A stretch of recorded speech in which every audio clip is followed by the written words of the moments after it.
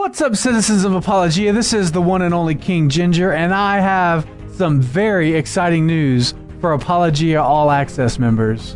We got movies now! Seriously, if you sign up for Apologia All Access, you will get to be the very first people in all the earth to watch Darren Doan's new film, Stonewall, starring Doug Wilson. And the movie has interviews with Ted Cruz and Ben Carson. So here's how it's going to work. Sometime during the month of October, Stonewall is going to be available to our All Access members for a very limited 24-hour window for you and your family to watch.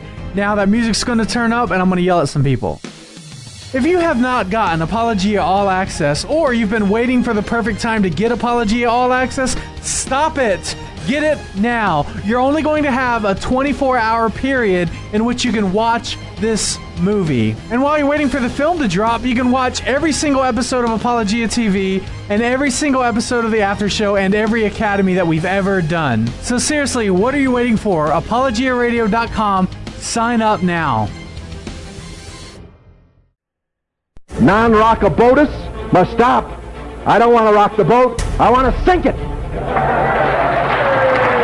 Are you going to bark all day, little doggy, or are you going to bite? We're being delusional. And I love you, Jeff. Delusional, yeah. Delusional's okay in your worldview. I'm an animal. You don't chastise chickens for being delusional.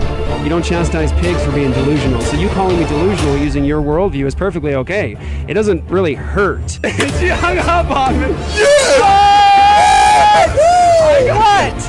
What? Desperate times call for faithful men and not for careful men. The careful men come later and write the biographies of the faithful men, lauding them for their courage. Go into all the world and make disciples. Not go into the world and make buddies. Not to make brosives. Right. Don't go into the world and make homies. Right. Disciples. I got a bit of a jiggle neck. That's a joke, Pastor. When we have the real message of truth, we cannot let somebody say they're speaking truth when they're not.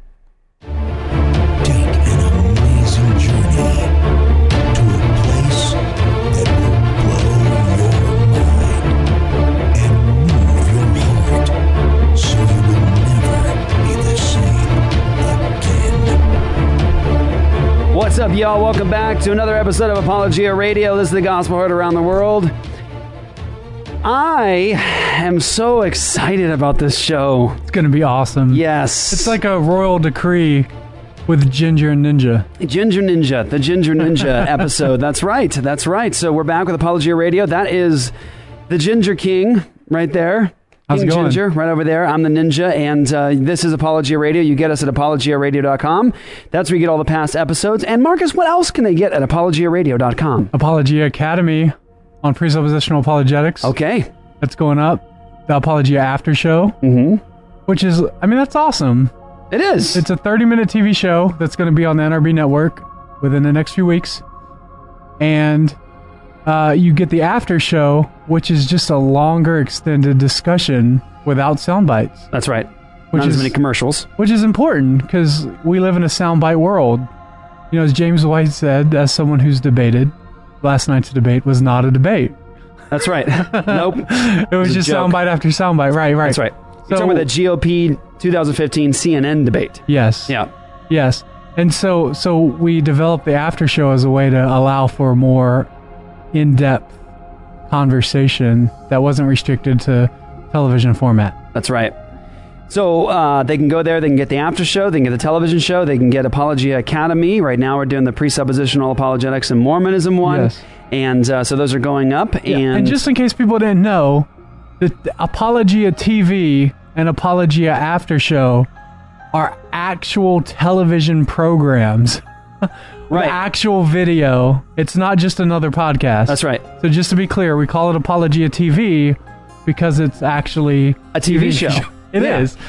So that'll be on the NRB network. That's right. So it is not just an additional podcast, although we do offer the podcast of the show and the After Show together as part of being an All Access member. That's right. And you guys can go to ApologiaRadio.com and you can get all of the episodes that we have ever done there for free. Nothing's changed with this free stuff, except now everyone's getting more. A lot more. Because of our wonderful listeners that do the All Access, you make all of this possible. Our studio, everything we're doing right now is because of your support. So that's right. Praise God for you, and thank you guys for being partners with us. And Marcus, we have some commercials. We made some promos for the NRB network. I'm really happy about them. Yeah, you are? You want to play them? Yes, play them. Let's do them. Okay, so these are the promos, the little quick bumpers that are going up on the NRB network, and very exciting. Should we read the tagline as opposed to... Because you won't be able to see it on the radio. I'll read it. Right. Okay, so here we go. Ready? These are our bumpers. And by the way, we should mention that the NRB network has, like, standards. They do. They have standards. They have standards. And just all broadcast networks have standards. Of how you should do the commercials and whatever. Yeah, they have to be to their standards. And you were very creative here, and you did something. Well, I wasn't creative. Yeah, well, I made it, and then I looked at the standards and was like, oops. Uh-oh. These don't meet the standards. So we just sort of like, well, let's just put them on the web because they're so good. Yeah. We'll just put them on the web anyway. And then we got a message saying, hey, those don't meet standards, but we're going to air them anyway. Yeah. Because everybody liked them. Because they liked them. And so... Hey, that's good. I'm glad the NRB is awesome. And here they are. What's up, guys? This is Jeff Durbin with Apologia TV. I want to encourage you to check out our new show on the NRB network, and may God bless you with an abundance of goats for doing so. Wrong show. What? Wrong show. Sorry. And so the funny thing is, it's just me kicking back on the desk with flicking my flip-flops on my toes. And there's a tagline, Apologia TV. No promises. No promises. Next. No promises for watching Apologia TV. There are no good Christian TV shows. There aren't. It's worthless. What's the point? It's the NRB network. We have to try. Name one good Christian television show. There are none. Apologia TV, we'll try. It says we'll try. You're such a dork. That's awesome. We'll try. We at Apologia TV would like to sincerely thank the network executives at the NRB for placing us into your schedule 3 times a week, one time at 1:30 a.m. Central Time, which, as everybody knows, is the spot everybody's fighting for. So.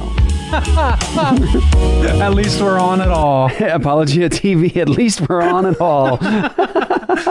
So we will be on Sundays at 1:30 a.m. Central, which is 2:30 in the morning Eastern. Mm-hmm. So I think the only people who will stay up to watch is your mom. No, for real, that's a great time. It is a good time to set your DVR to. Right. Because it won't interfere with other programming. Yeah. And the other times we're on, what are we doing? The other ones? I believe it's Thursday and Saturday night. Okay. So I think Saturday is like 11:30 Central. Okay. Or 10:30 Central, and then Thursday is probably the best time, which is maybe like 10:30 or 11:30.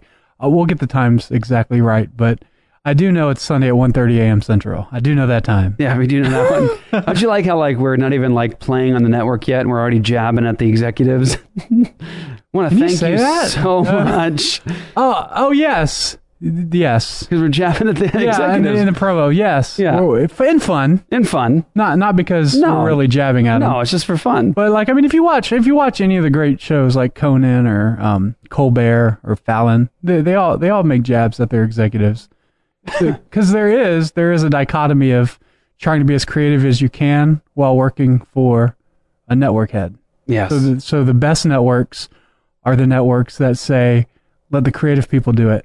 And we'll just air it. And that's why you have AMC with all their stuff. Amazing shows. They're just y'all do it. Yeah. Breaking Bad, That's Walking smart. Dead. That's smart. Speaking of Walking Dead. What? Speaking of Walking Dead. Oh, yes. Here we go.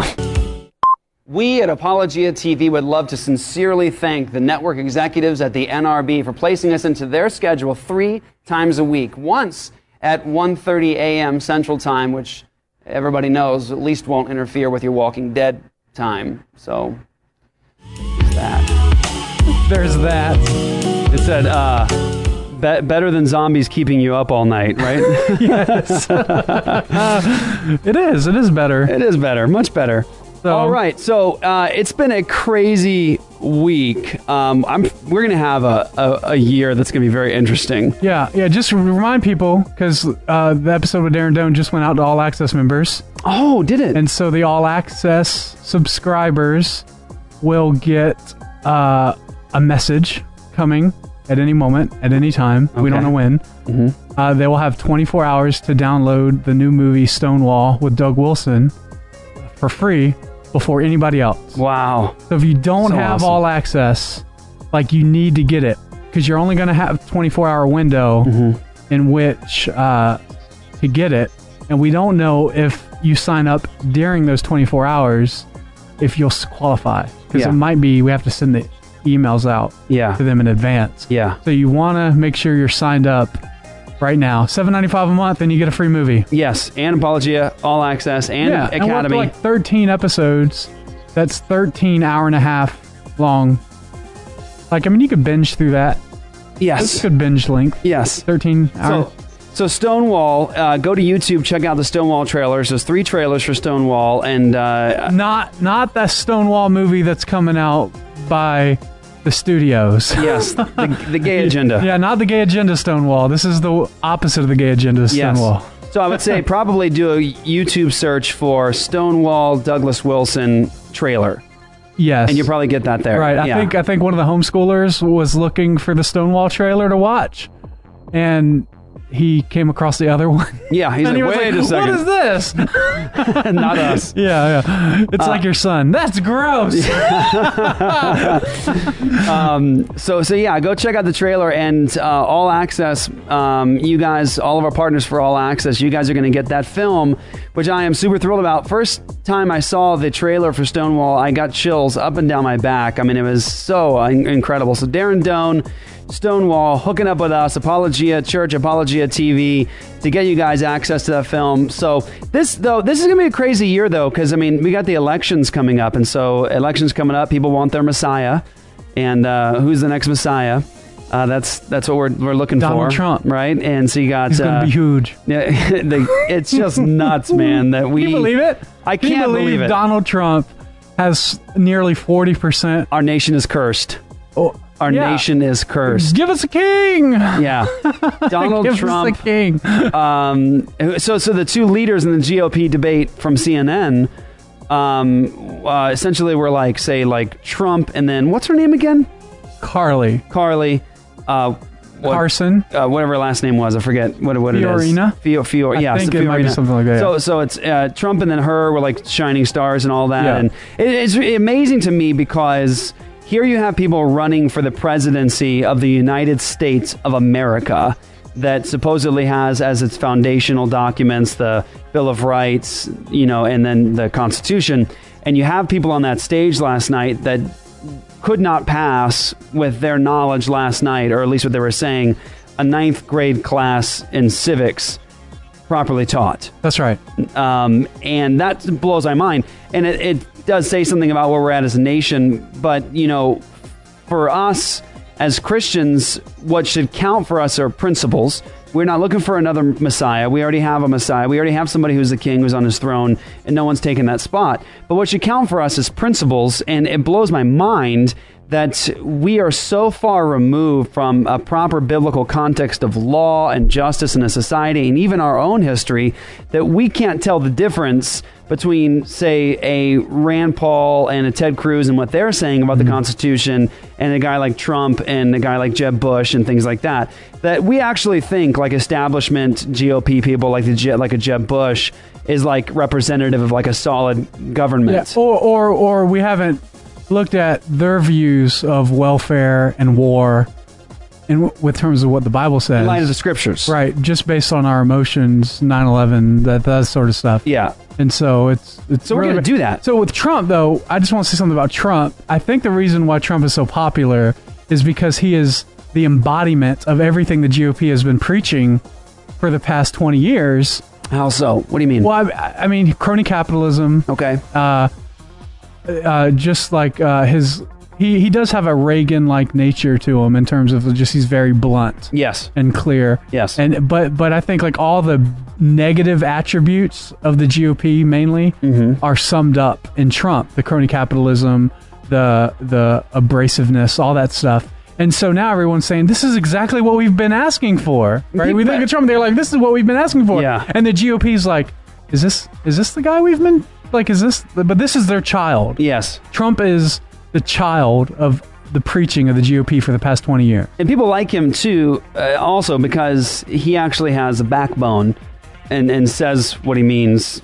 That's true. I like that about him. That's an admirable quality. Yes. Not to be a wuss. Yeah. Right. And not to if you're going to be the commander in chief, I would hope that you're not a wuss. Yeah, like, that would be the top. People like and appreciate that about him, and that's what I think. When you look at someone like Barack Obama, who is a murderer, who is antithetical to everything the Scripture stands for.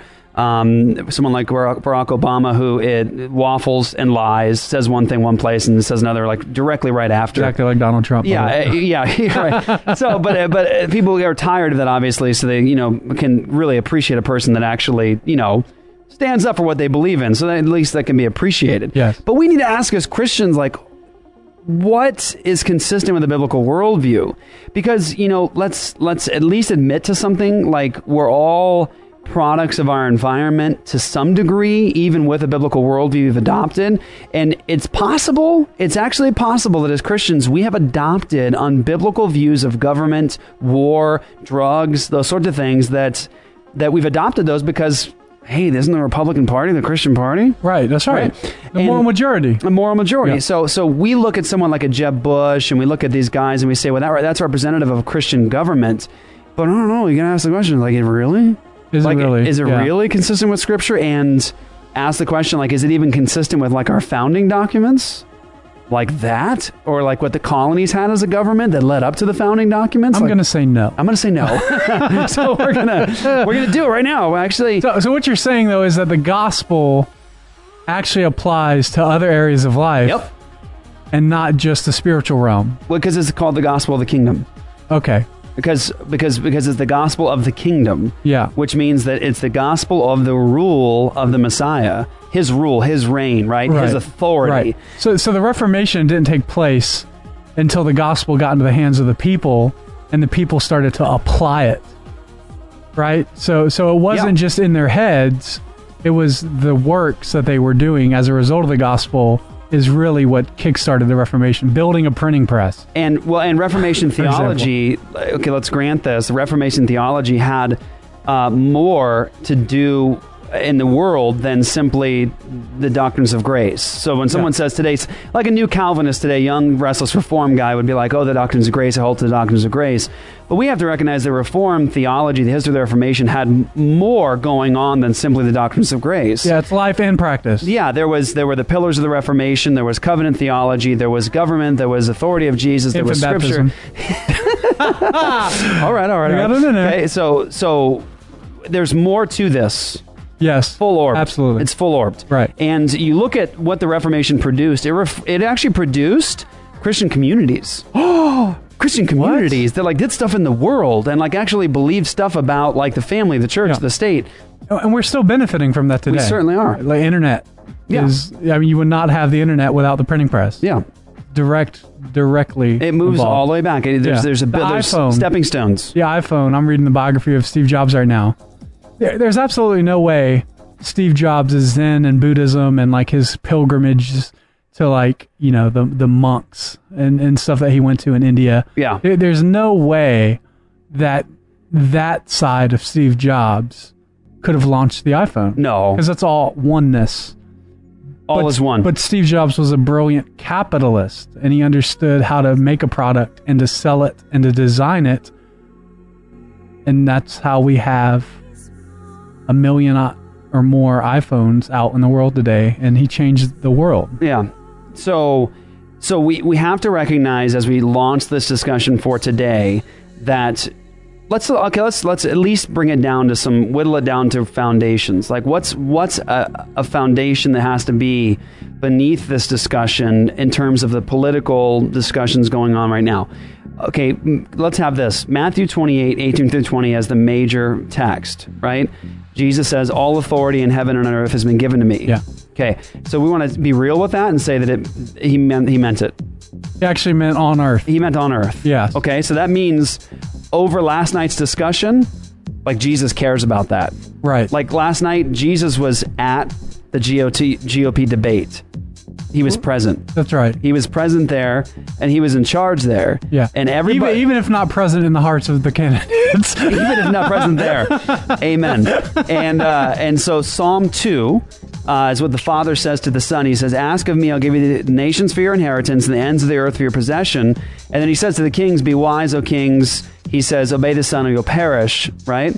So that's what the Father says right now to Rand Paul, to Donald Trump, to Ted Cruz, to everyone that was on that panel last night, and to Hillary Clinton, and to Bernie Sanders. And to Bernie Sanders. Jesus is the king. He has all authority. Bernie Sanders is going to be on the show later, right? He's going to be on the show later. Yes, right. Awesome. He's going to come in for a special appearance. We're going to be talking about Bernie Sanders and his advocating for the murder of helpless babies at Liberty University. We're going to talk about last night's debate. We're going to talk about marijuana. Are we going to talk about marijuana today? Okay. And are you ready for this? Yeah. I'm going to give you a little whet your appetite. Isn't this amazing? Everyone's like, isn't Apologia Radio representative of like the new Puritanism? Don't you guys believe in like theonomy? Aren't you guys like all about law? Like you're about the law thing, right? Yeah, we're strict legalists. Judaizers. Yeah, right. Okay. Well, how about this for legalists and Judaizing? I think all marijuana should be completely legalized. Oh, I think we just lost some subscribers. But it's for a particular reason. Still calling it sin. Right. Still calling it sin, but not calling it a crime. Correct. Okay? And you just need to hang on. Before you say, well, I'm going to shut that off, you need to hang on, and let's see if we can test, according to Scripture, these current social issues. Right. And see, like, what would the Bible have to say about them? All right. All right? And you're talking, by the way, you're listening to a full-time 4-year veteran of around-the-clock addiction recovery center hospital ministry. Apologia Church was started in a drug rehab center. In a drug rehab. That's right. And now I'm actually advocating for the decriminalization of marijuana. The gospel's amazing. The gospel's amazing. Right. All right. Be right back.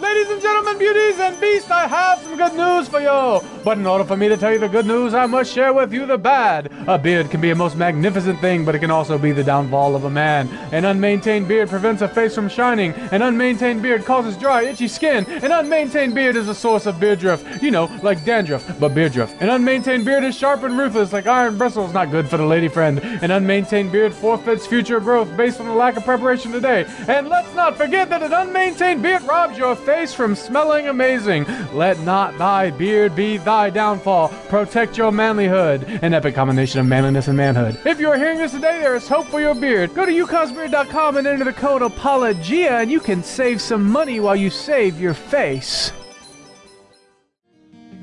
Sometimes I lay under the moon and thank God I'm breathing. Then I pray, don't take me soon, 'cause I am here for a reason. Sometimes in my tears I drown. I never let it get Welcome me back. down. When negativity surrounds, I really appreciate all of your messages, by the way, that you guys send on a regular basis. Just encouraging us and telling us your story, you know, about how God has used this ministry to bless you, to encourage you. That blesses my life, and so I want to just thank you guys for that. I know I can't always get back to all of you guys when you send messages, but I can tell you I do see your messages, and I'm grateful for them. So thank you guys, and thank you guys, especially all of you guys that are part of our All Access, and you guys are joining us in this ministry. It just means so much to me, and you guys are making this happen. You guys are making this ministry happen. You guys are helping us get the gospel into so many different avenues and arenas, and so we're just absolutely grateful for it. Here we go. So let's begin the discussion. We're going to talk about the GOP debates and marijuana. We're going to try to talk about economics, immigration, economics. We're going to talk about Bernie Sanders at Liberty University advocating for murder. And we're going to do that. We're going to talk about the pansy that asked him the question that's supposed to be maybe representative of Christianity, I suppose. I got to just ask you a question. I'm sorry. I'm sorry. It's going to offend you. I'm sorry. I don't want to step on your toes. I mean, I know we have disagreements about babies and dismembering them, and, you're entitled to your opinion. Yeah. But I still want to have dinner with you afterwards. Yes. So let's jump into it. Let's talk about Bernie Sanders. Who in the world is Bernie Sanders? He is an independent in Vermont who's running for the Democratic Party. Okay. Do you know what just real fast, when I hear Bernie Sanders, is it wrong for me to think about this? May the Schwartz be with you.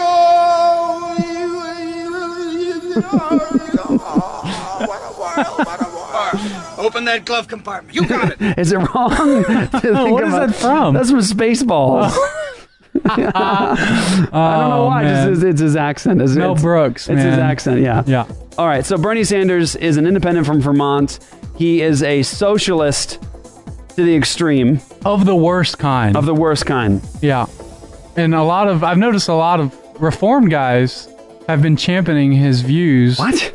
On living wages and stuff. You've got to be kidding me. Not joking. So should I read? Do it. Yeah, bring us into the discussion so we can help everybody that's brand new to this. So I'm going to read this, and the reason I'm reading it as opposed to playing it is because he talks so slowly, it would literally take an hour. Bernie Sanders. I'm Bernie Sanders. Whoa. Whoa. Whoa, thank you. Thank you. All right, everybody, Bernie Sanders. Okay. So first off, good things, Mazel Tov. So first off, he introduced himself. Yes. At the convention at Liberty by saying he's for gay marriage and he's for homosexual. He opened gay up marriage with it. and abortion. He opened up with it. Yeah, and all you hear is cheers. Yes. And so when we first heard that, we're like, man, it was disheartening. What has happened to Liberty? Right. I went to Liberty, and when Falwell was still alive, and I was like, man, Falwell's like rolling over in his grave right now. But we found out from some people in the Reform Pub who actually attend Liberty and was there that they only had about 100 supporters of Bernie Sanders who sat up front to make Bernie feel comfortable, so it wasn't a completely dead space he was speaking to. And C-SPAN went and mic'd up the audience in front to make it appear as if everybody was in favor of what Bernie Sanders was saying. So it was propaganda. So just a very simple production technique is just put a few microphones in front of the few supporters in a 10,000 seat convention center. Right. Okay. So very strategic. Yeah. Smart. Yeah. But if you were actually there, I'm told that it was actually really awkward and silent except for those followers. That's encouraging. But you wouldn't know that. And we'll actually hear that when he talks about abortion. Right. But anyway, so he goes, and I'm going to read this because we'll get through it faster. So Bernie Sanders kind of slow. Let me take a few moments to tell you what motivates me in the work I do as a public servant. As a senator from the state of Vermont, and let me tell you that it goes without saying I am far, far from being a perfect human being, but I am motivated by a vision which exists in all great religions, in Christianity, in Judaism, in Islam, in Buddhism, and other religions. Ecumenicism. Yeah. I'm Bernie Sanders. Right off the bat. Let me open up by saying Jesus. And the vision is so beautifully and clearly stated in Matthew 7:12, and it states, "So in everything do to others what you would have them do to you." And this sums up the law and the prophets. This is the golden rule. Do unto others what you would have them do unto you. This is the golden rule, and it is not very complicated. And we would say amen. Amen. Amen. Okay, so he goes on to say, Amos 5:24, "But let justice roll on like a river, righteousness like a never-failing stream." Justice, treating others the way we want to be treated, treating all people, no matter their race, their color, their stature of life, with respect and with dignity. And we would say, amen. Amen. How about babies? How about babies, Bernie? Well, we're not talking about babies. We're talking about social free justice. healthcare. Right. You know that is the truth. We are living in a time, and I warn all of you, if you would, put this in the context of the Bible, not me, in the context of the Bible. We are living in a time where a handful of people have wealth beyond comprehension. And I'm talking about tens of billions of dollars, enough to support their families for thousands of years, with huge yachts and jet planes and tens of billions more money than they would ever know what to do with. But at the very moment, there are millions of people in our country, let alone the rest of the world, who are struggling to feed their families. They are struggling to put a roof over their heads, and some of them are sleeping out on the streets. They are struggling to find money in order to go to the doctor when they are sick. Now, when we talk about morality, he's tying it back. When we talk about morality and when we talk about justice, we have to, in my view, understand there is no justice when so few have so much and so many have so little. So, yeah. There are people who have money, and there are people that don't. Yeah. And it's unjust. So we need to take the money, take the money and possessions, but by force, away from those who have stuff, take their stuff, and move it over into the hands of those who don't. Yeah, that's exactly how I want done to me. Yeah. Do unto others as you would have others do unto you. I want people to rob from me. I want people to rob from me. In my view, there is no justice when here in Virginia, Vermont, and all over the country, millions of people are working long hours for abysmally low wages of $7.25 an hour, or $8 an hour, or $9 an hour, working hard, but unable to bring in enough money to adequately feed their kids. And yet, at the same time, 58% of all new income generated is going to the top 1%. You have got to think about the morality of that, the justice of that, and whether or not that is what we want to see in our country. So what Bernie's doing is he's using the Bible and the Christian worldview in a perverted way. Yes. And applying it to politics. Very perverted way. Yeah. And a lot of Reformed guys, I've noticed, I mean, I've had conversations on Facebook over the past few weeks, they're buying into this. Yeah. And they're saying this is unfair. And so the question we have to ask is, well, what does the Bible say about living wage and minimum wage? Like, that's a valid question, right? We're going to talk about justice and inequality. So just briefly, before you get to it, he quoted from Amos 5:24. That's what he quoted from? Yes. Well, I would just encourage everyone to go read Amos 5. Why don't you read Amos 5? Go read Amos 5, because Amos 5, God has a lot to say about justice here. And if you read the text itself, God talks about hating evil, loving good, and he talks about establishing justice in the gate. And what God is condemning his people for, listen closely, he's condemning his people for the injustice they perpetrate in their society. But where does the injustice flow from in the book of Micah? A disobedience to what? God's law. His revealed law. Yeah. And so when Bernie Sanders quotes from Amos 5 and starts bringing up issues of justice, I want to say to Bernie Sanders, well, Mr. Sanders, there's a standard. That book actually has a context. Yes. It actually talks about justice because there's a standard God's given of justice. Right. And when he condemns his people for injustice, it's not because they are violating some strange concept that's sort of suspended in midair with nothing, is not hanging on anything. He's actually condemning his people for violating his own standards of justice. He's condemning them, saying essentially, I taught you this and you're not doing it. Yes. And so what Bernie Sanders wants to do is neglect what the scriptures say wholesale, but pull over these terms that make Christians feel gooey. He's redefining the term as he's pulling them in. So it's sort of like this is a typical tactic of really any politician that wants to pervert scripture. By the way, you found out how much does Bernie Sanders pay his interns? Bernie Sanders, I want $15 an hour for United States citizens. Yay! And McDonald's. Have minimum wage for everybody, and I pay my own interns $12 an hour. Right. Because they're not worth more than 12. What do you want me to do? Yeah, right. Exactly. So it's okay to pay people $12 an hour while he's working for you. Advocating for $15 an hour. That's correct. He won't do it. Okay, so this shows the hypocrisy. But you said earlier in the show, at the beginning, you said that the Reformed theology yes. is a full-orbed view. Yes. And so it's not just about the doctrines of grace or infant baptism or anything like that. It's about how we work in our lives. So this is a question. If we're going to talk about justice, and obviously his views of abortion is unjust. Completely. So I want to go and talk about economics for a minute.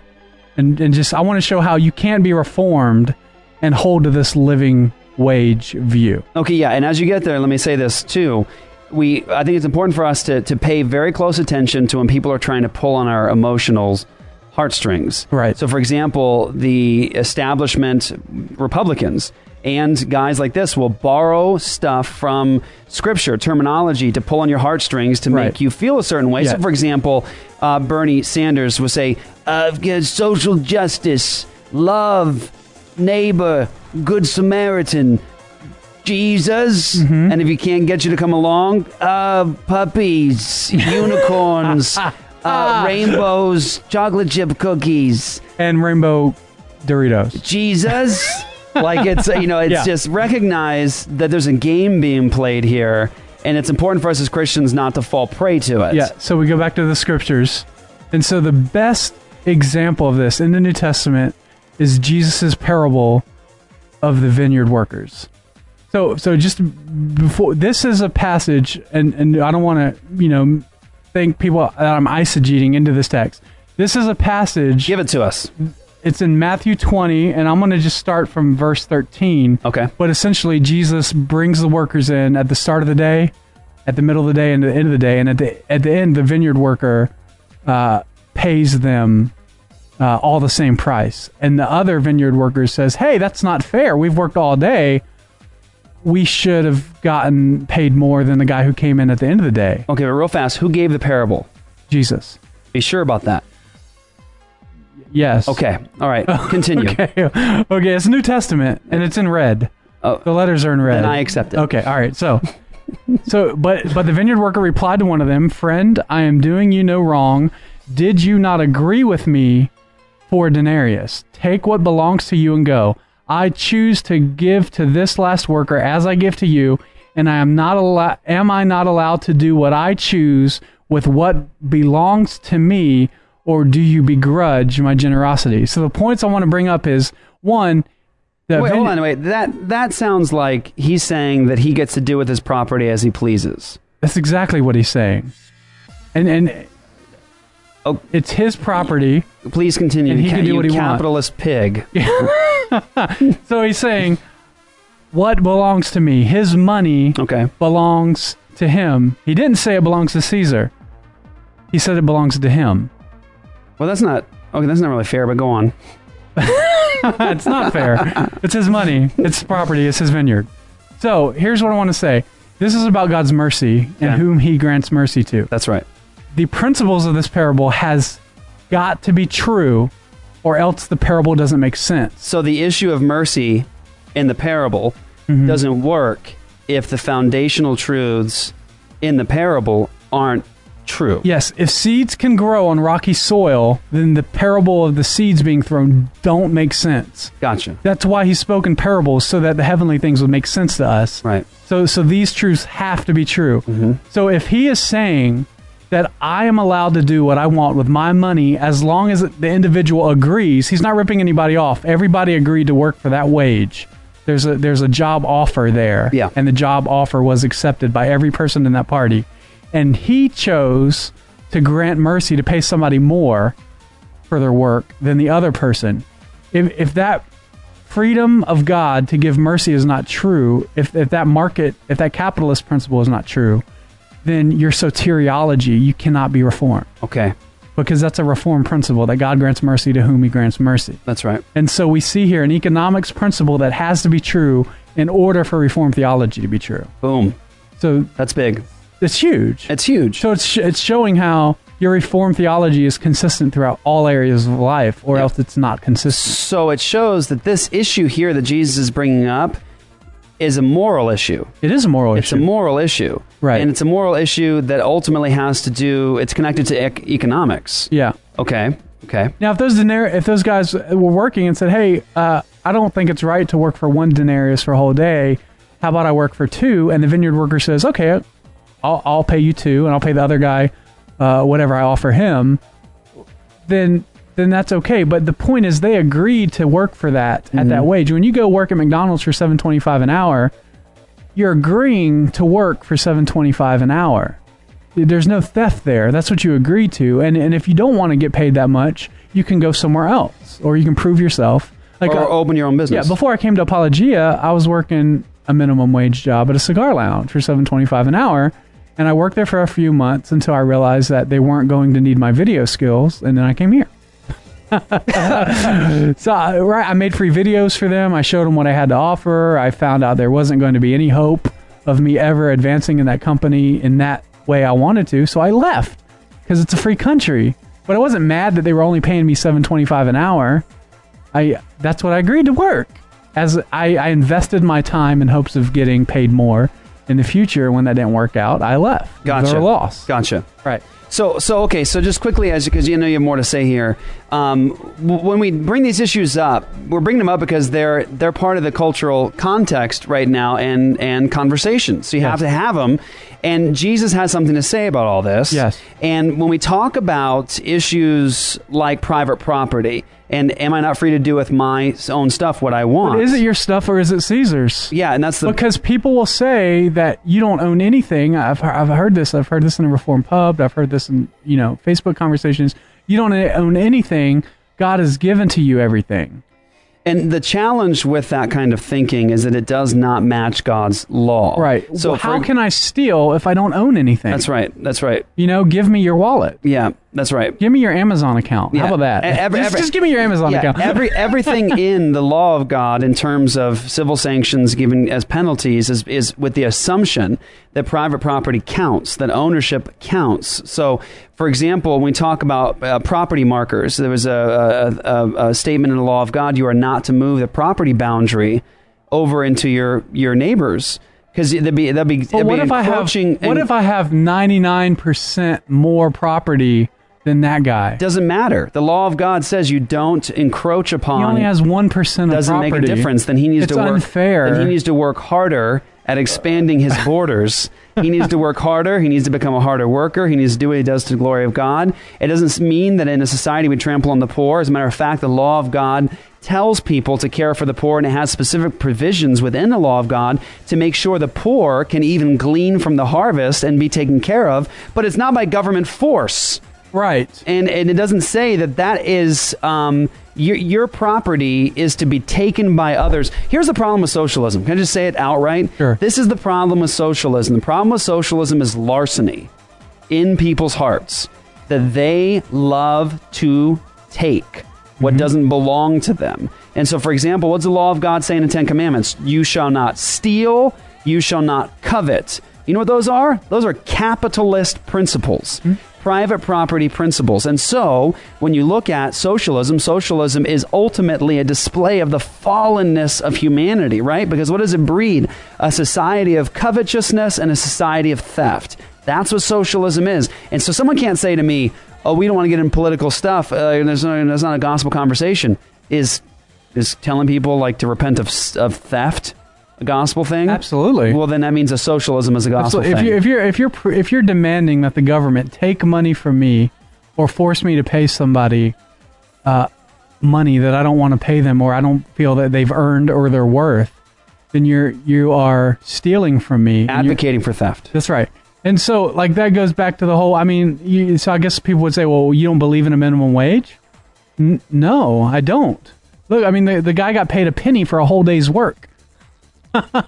Right? The vineyard worker, so back then that was okay because there wasn't inflation. What drives inflation? Minimum wages. When you pay somebody $15 an hour for to make a 99-cent cheeseburger, that cheeseburger is not going to be 99 cents anymore. Right. It's going to go up to $2 or $3 to justify having to pay. So you're actually stealing from the consumers too, because now they have to pay more for their product. And you will also get yourself in this situation that we're in right now, where because you push on business owners like this and try to take property from them that doesn't belong to you by force, what they do is they wise up and they say, how can I do this without you?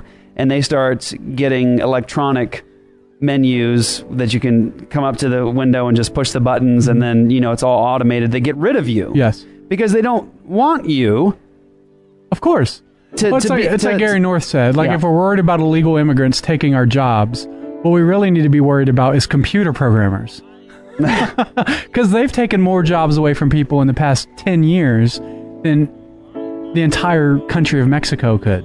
Okay. Right? So, they make programs that make our jobs easier. An example of that would be this program I use, Pluralize, that syncs up all my audio and video automatically. It used to take a day or two to do that. You would actually have to hire somebody just to sync up audio and video. before. Now we don't need to do that. I just throw it in a program, and in 30 seconds, boom, it's done. The homeschoolers know how to use the program. Yeah. It's just clicking one button. And so those are the jobs that programmers take. And there's not a set amount of jobs in any economy. If people are working and they're making money, they're going to spend money. And because they spend money, there's going to be jobs that'll take that money. And if business owners who have personal property that they are actually now trying to expand and grow in terms of their business, if they are people that abuse their employees and don't pay them well, then guess what? They get a reputation for that, and they lose their business ultimately because they don't care for their employees. Right. And so believe me, it counts. But what you can't do is say that in principle we should have the government get involved in private business and property and start taking ownership. Because watch this. When you say that the government should be able to dictate to a business owner how they're to run their business, then what you're saying is that no one owns businesses any longer because the government owns those businesses. Right. And also in the Old Testament, there weren't any civil sanctions for greedy business owners. So if you didn't let the sojourner take the remaining food, like there weren't sanctions. They didn't take your property away because you didn't do that. Word would get out that you were a greedy farm owner, and people wouldn't buy food from you anymore. Right. And they recognized it was sin. Yeah. Sin. There's a difference in the Bible between sins and crimes. Right. Okay. So that's sin, abusing your neighbor, not taking care of your neighbor, doing whatever. But there's a difference between that and a crime. Right. Okay. But people will say now, well, Jesus says, render unto Caesar what is Caesar's, render unto God's what is God's. So we have to pay these taxes, which we do. But so the question is, should we just allow the government to tax us as much as possible? And so I've been studying this, and it's amazing, this passage, just 2 chapters after Jesus declared private property rights, the Sadducees and the Pharisees came to him, and they wanted to entrap him. That's key, because anytime something like this happens, we have to look at the scriptures and say, well, if they're trying to entrap him, what did they think Jesus was going to say? Right? There's 2 options. One, he could say, well, we have to give to God, and then he would violate Caesar's law. Or he could say, we have to give to Caesar, and he would violate God's law. And so either way, they would have a charge to bring against him. Right. And so he says, this is what Jesus says in Matthew 22, verse 19, starting verse 18, but Jesus, aware of their malice, said, why put me to the test, you hypocrites? Show me the coin for the tax. And they brought him a denarius, and Jesus said to them, whose likeness and inscription is this? They said, Caesar. So on the coin, Gary DeMar's book has a picture of a possible coin, and there's Caesar on it, and it says on the coin, essentially, divine Caesar. Jesus is Lord. Caesar is Lord. Caesar is Lord. Essentially. So he's asking, whose image is on that coin? Now remember, Romans 13 says we're to submit to our government, right? And so Rushdoony says that you submit to the government that you choose, right? So he's saying, whose image is on that coin? Do you see the image of Caesar, or do you see Caesar in the image of God? And they say, it's Caesar's. And Jesus' response is, then render unto Caesar what is Caesar. He's pronouncing judgment on them. He's saying, you see Caesar as Lord on there, render unto Caesar what is Caesar's, and render unto God what is God. So he did say render unto God what is God. So he actually, in that very statement, put limits on Caesar's power. Because he separated the two. He says, there are some things that are Caesar's, He didn't give him unlimited power. Not at all. Yeah. But here's the thing. What happened later? They went to Pilate, and Pilate said, isn't he your king? Speaking to Jesus, isn't Jesus your king? And what did they say? Caesar is our king. Yep. So who are they rendering under Caesar? They're rendering Jesus under Caesar. And they knew it, and it says they left, when they heard it, they marveled, and they left him and went away. So it was an entrap. Jesus already knew that they were going to render him under Caesar at that point. Yeah. And so he was actually rebuking them and pronouncing judgment on them for eventually rendering him under Caesar. So it's a whole greater thing. So if we look at our money, if we look at our money and we say, our money is the United States government's money and it's not our money, we deserve what we get. We deserve high taxes. We deserve 90% taxes. We deserve the welfare and all the problems that come from that, because that's what we've asked for. We've rendered under Caesar what is not Caesar's. Jesus was not Caesar's to give. Yeah. And so that passage is way more complex and way more in depth than just a simple question over taxation. It's way more complex than that. It's not as simple. It's not saying you have whatever Caesar asks for, he gets. Because what do we do as Christians when Caesar eventually comes in, which is being suggested, and taxes people at 90%? Yeah, there were two temple taxes. There was Caesar's temple tax, and then there was Jerusalem's temple tax. That's right.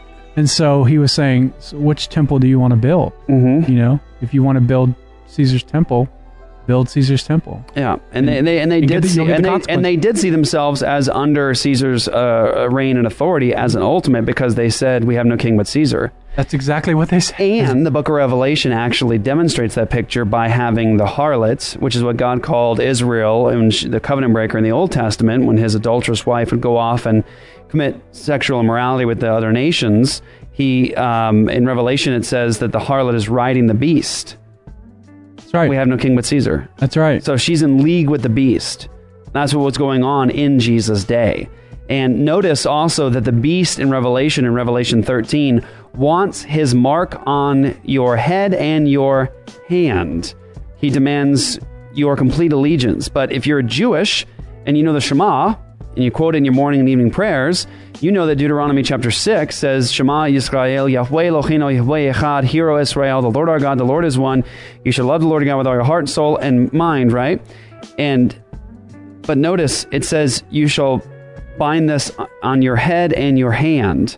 So God is the ultimate. Loving him with heart, soul, mind, and strength is to be a sign on your head and your hands. But the beast wants that. He wants ultimate position in your life. He wants to have a mark on your head and your hand, which is where God wanted to be in the lives of his people. And so when you do see a political conflict at bottom there in that whole discussion, it's a political conflict. Who gets ultimate authority in your life? Is it Caesar? Is it the state? Or is it Jesus? Is it God? And you do see, again, the harlot and the beast together, and then it says the beast turns on the harlot, makes her desolate, burns her with fire. That's in Revelation. That was a promise of what was about to come on the old Jerusalem. The harlot was about to be taken apart by the beast and destroyed. That took place. But that's what they get for saying we have no king but Caesar. Yep. So do you see Ben Franklin's image on your $100 bill? Or do you see God's? Benjamin's. All about the Benjamins. Gotta get them ducats. All right, y'all. I'll be right back, guys. There's more to say. We're going to play some clips from the debate. We're going to play some clips from Bernie Sanders. And then we're going to... Who's really unjust, by the way. He really, really is.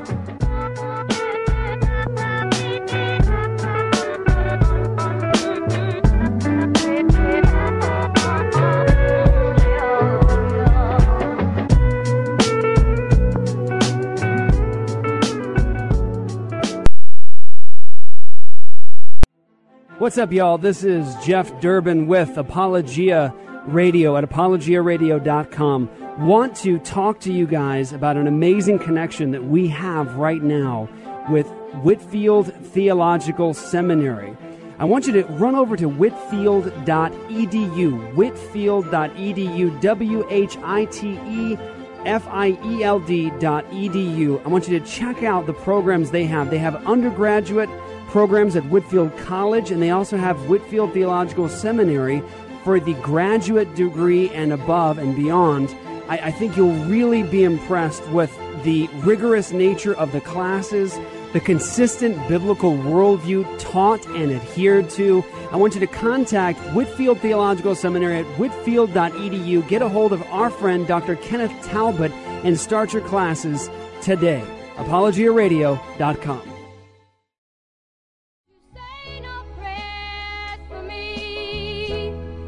Slow boat's gonna lead me where I'm bound. I'm far to travel, far across the distant seas. My destiny will lead me where I'm bound.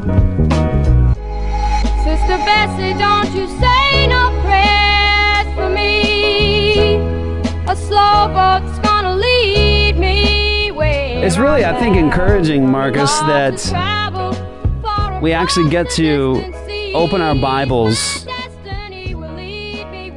to learn about what God would have us to do and to believe about all these issues. The Bible actually talks about it. There really is no podcast or radio show that does this at this level. And I'm humbled by that, and I'm encouraged that God is doing something now and actually waking up his people to say, okay, no, there's more to this. That's right. There's more to life. There's more than sound bites on the stage of a debate. That's right. That's right. Yep.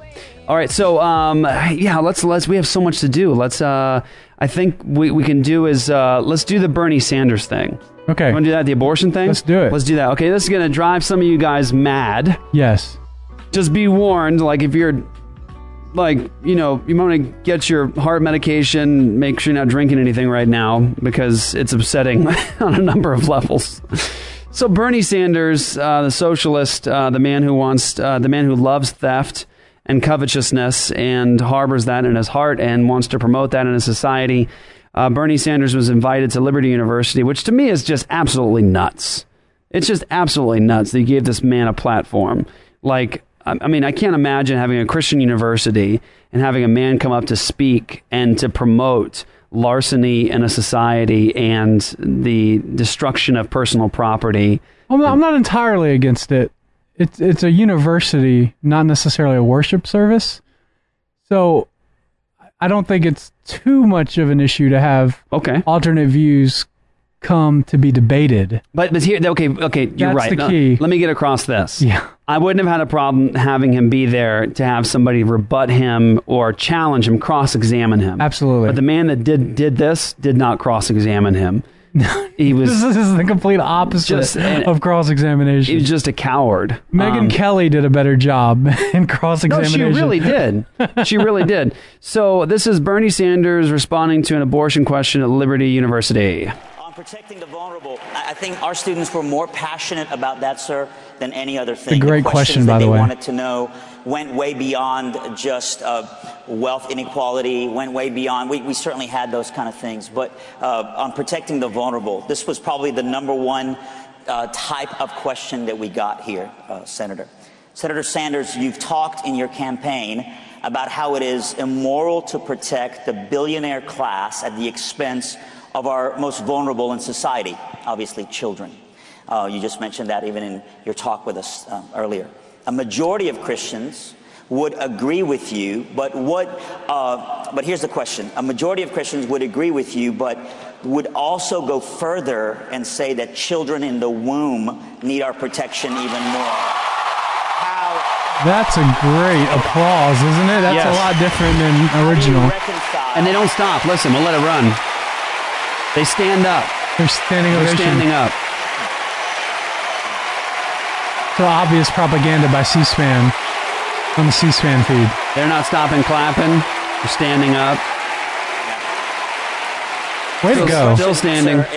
Obviously, you can see this is what they want to ask. Well, that's what they want to ask, not me on stage. And again, I know that you have a different view. I know that you, sir, and I don't have to be eye to eye on it, but... Whoa! Whoa! Well, we don't got to be eye to eye on it. I understand you have a different view on dismembering children, but... Well, we can just go out to coffee later and hang out. And you want to spend the night? Goodness. I mean, that is cowardice on a level that is really indescribable and unpredictable. Like, how could you predict that somebody would be at a Christian university and be cross-examining someone in this way, saying, I know you and I have a different view of this, but you're talking about murdering children. You don't give concessions, like you don't allow people to have a different view. On your stage. Yes. This is your stage. Right. You run the conversation here. Like in my community, as a member of this community, I don't want to allow for differing opinions on whether or not it's okay to shoot at moving vehicles on the I-10. You certainly do not. No, which is what's happened over the last couple of weeks here in Phoenix on a popular, I'd say, a freeway that everyone drives on out here. There's been a shooter who's been shooting at vehicles with real bullets and with projectiles like BBs and things like that. We got hit by one ourselves. But see, here's the thing. In that case, that's a moral issue that I don't want to say to the shooter, well, you're entitled to your opinion on this, but I would prefer you didn't shoot at my window. That's injustice to the shooter. Yeah. Yeah. Jeff, you're being unjust. Yeah, but does everyone see the problem here? You don't give concessions on moral issues. You just don't do it. God's standards are God's standards. And so what you don't do with a person who's advocating for murder is say, well, you're entitled to your opinion. You say, no, this is murder, and we're going to talk to you about how you have an inconsistency where you talk about justice and you talk about children, but now you're advocating for murder. What's your response to that? I would say that he should be locked up and in prison. The shooter on I-10, by the way. Yeah, so yes, yeah. And so should abortion doctors. And he should be executed quickly after you catch the shooter. Very quickly. Catch the shooter, you get the evidence, 2 or 3 independent lines of testimony and witness, and then you execute the man for trying to murder people. Absolutely. He wanted to murder people, he's just not very good at it. And so okay, so here you go. Here's more of here's Sanders' response. I sense a real sincerity in you in wanting to see our children protected. Can you see, sir, how... Do you really see a sincerity in him? I don't know. I don't know where that comes from. He's placating, like, I really sense a sincerity in you. I think that if you're really a Christian being committed to your principles and Jesus is Lord, you should just say, like, I don't believe that you really care for children the way that you say that you do. Right. Because over here you're advocating for them to be disemboweled. Absolutely. That's how you should really approach these kind of discussions. They're being murdered. Because, well, can I say this? It's an attachment. I don't know if we'll get to it today or not. Because Christians have been standing up publicly against abortion in the way that we have, because of films like Babies Are Murdered Here, because of how we've been talking about this in the last couple of years as murder, as dismembering babies, the Planned Parenthood videos exposing what they're doing as murder, everything else. For the first time in my entire life, last night on the GOP debate stage, you saw these Republican people talking about abortion. They called it murder. They did use that word. It's amazing. The word, Chris Christie used the word murder in the womb.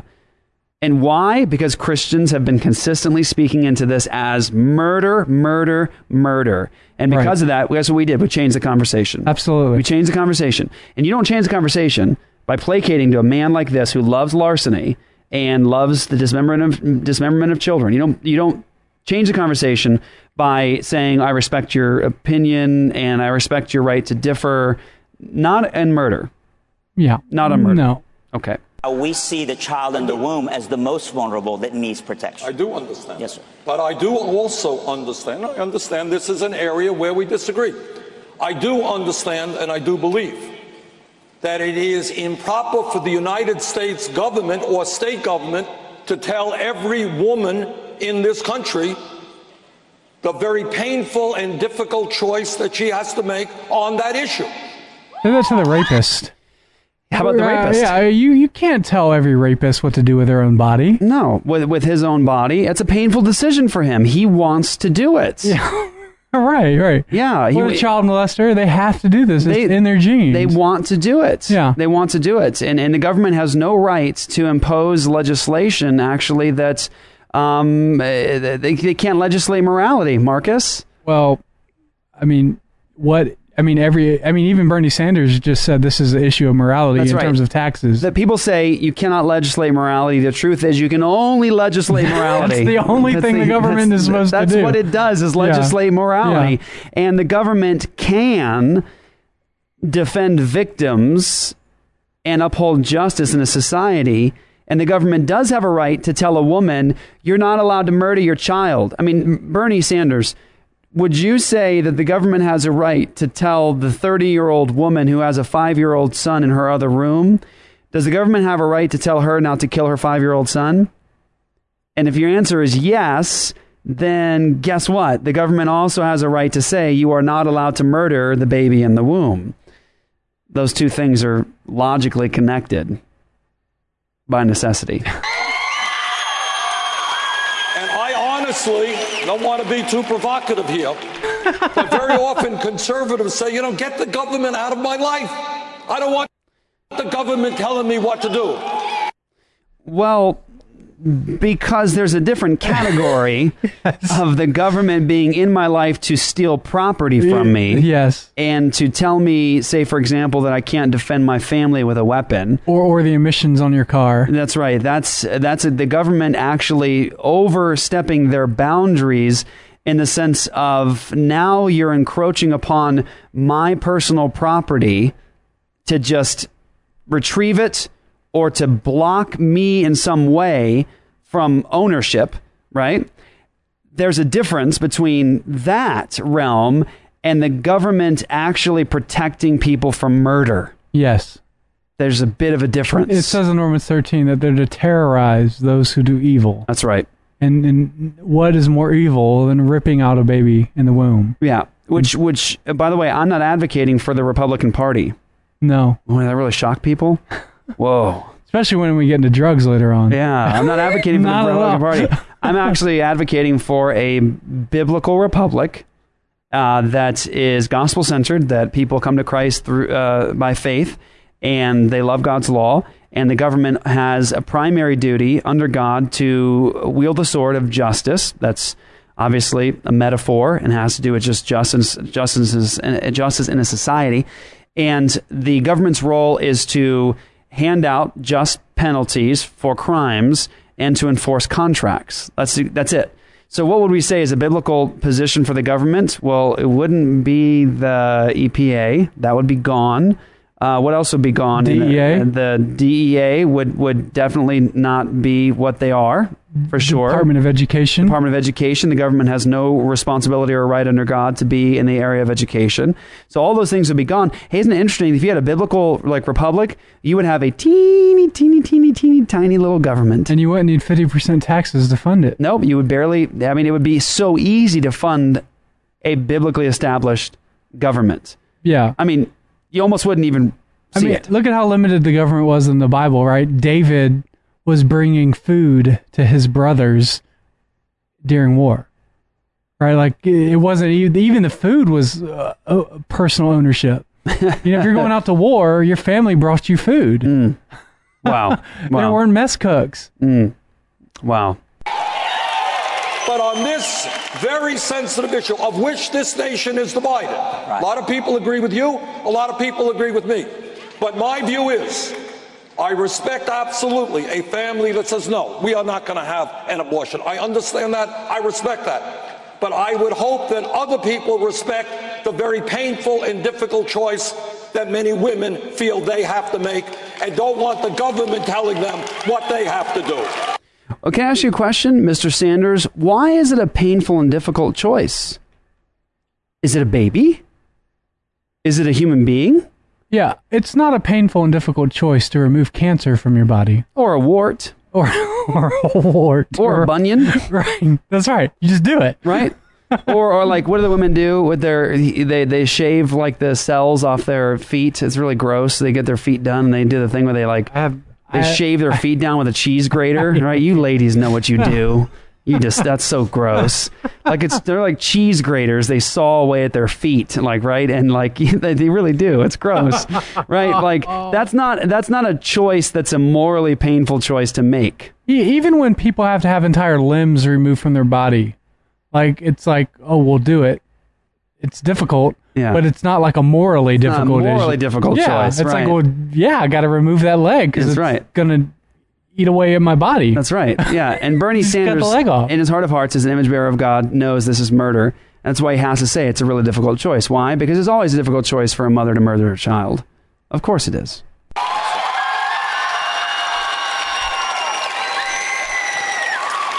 But those cheers are from his supporters. That question a step further, David. Please. We do disagree on that issue. No ifs and buts about it. I respect your point of view. I hope you'll respect my point of view. But here's where I hope we have common ground. Now, I've not tried to be partisan during my remarks. I have not. Everything he has said has been partisan. Everything. Everything. Yeah. He's almost as bad as the moderator. Yes. But I'm going to be partisan for a moment because I want to lay this on your shoulders. I am the ranking member of the U.S. Senate Budget Committee. That means I lead the Democrats in opposition. Republicans control the House and the Senate. Now, I want to tell you what was in the Republican budget that passed a number of months ago. Check it out. You're thinking I'm not telling you the truth. When you talk about issues of children, understand Republican budget threw 27 million people off of health care, including many children, at a time when many families cannot afford to send their kids to college. You know, one of the reasons people can't afford to send their kids to college, 50% taxes, is because we have such high taxes and the government is encroaching upon their private property. Could you imagine the Bible talks about a tithe unto the Lord, you know, like Gary DeMar and Rushdoony will say. It's not necessarily always a tithe to the church, your local church. It's a tithe to using your money to give to God in whatever area that you feel is needed. So imagine if 50% of our congregation is income, 50% of their income could be used for our own church's health plan or our own church's homeless shelter or abortion ministry. We would take care of that. We would handle it. Now people say, well, the churches aren't doing it, and so that's why the government needs to step in. But I guarantee you, if there was a hole for health care, the church would be the first to step in. But there has to be a hole. If a church doesn't have to provide free health, if a church doesn't have to pay, if the members don't have to pay for health care for other people, their tithes will take care of it.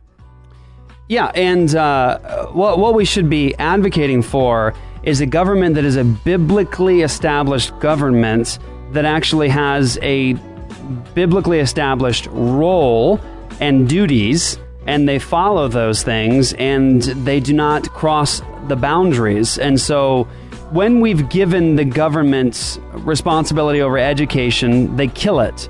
They destroy it and they destroy the minds of our children. When education was primarily Christian in America and privately done, not only did we exceed in almost every area in the world in terms of like rigorous education, we actually we weren't robbing people to do it. So, for example, like property taxes, like in America, it's sad. You can buy land and buy a house in America, and you can typically you're paying rent for good. You own all your life. You own the dirt. You own the building. You paid for it in full, but now you're paying rent for good. What are you paying rent for? You're paying rent for programs like public schools, even if you don't have kids there. Yeah. So you have property now taken away from you for the rest of your life. And if your children can't afford the property taxes, they get it taken away. You can't even leave property to your children That's anymore. right.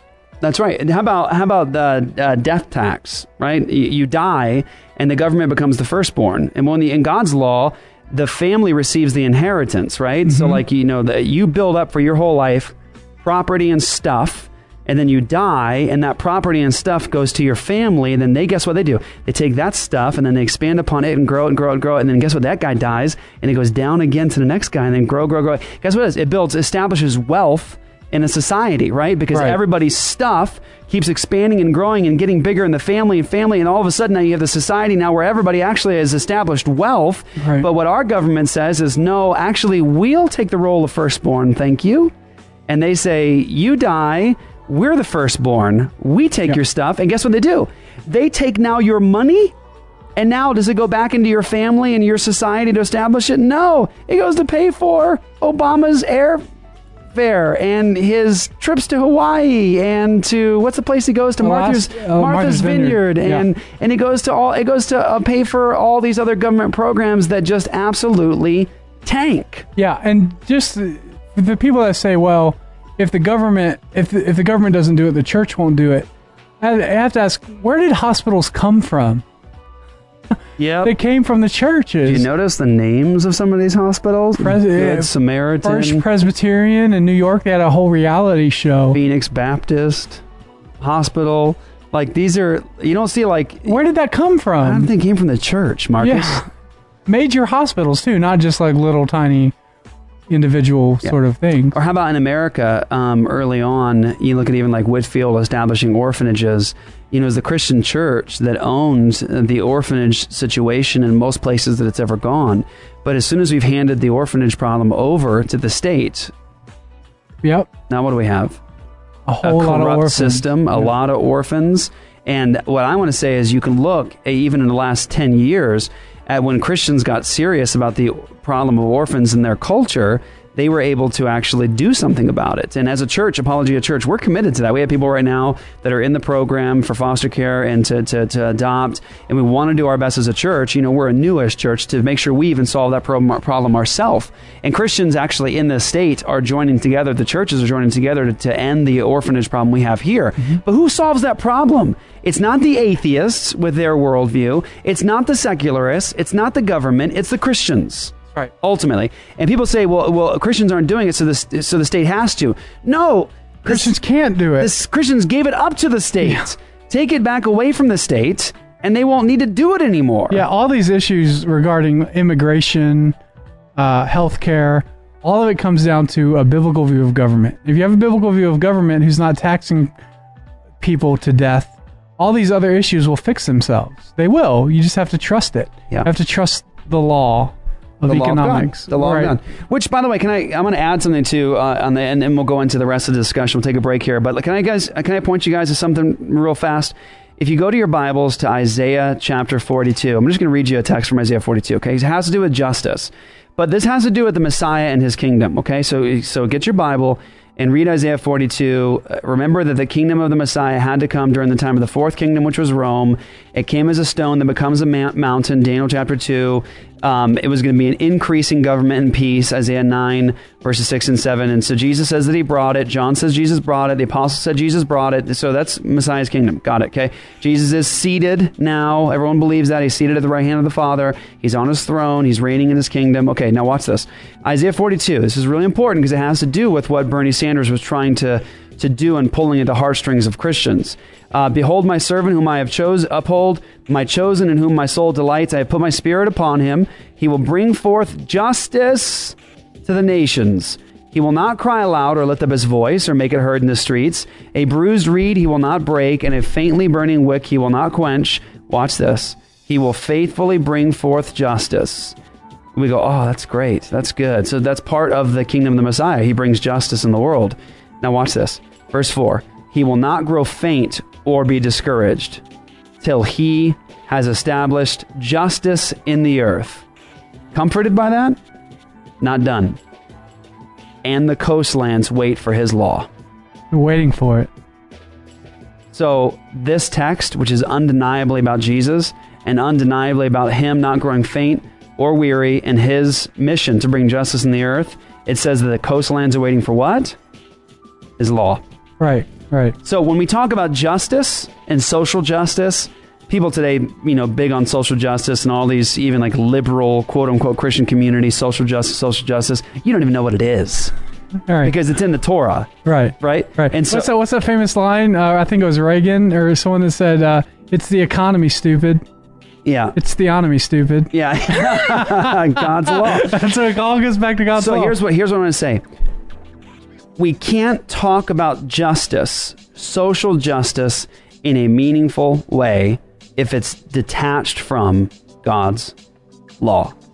That's what Isaiah 42 teaches. He establishes justice in the earth. He's not going to stop until he does so. And it says the coastlands are waiting for his law. And so what's this show about right now? As imperfect as we are, the shortcomings we may have in explaining things, what we're trying to do is bring the law in the context of the gospel into all these conversations. How else are the coastlands going to hear it if we don't start talking about it? That's right.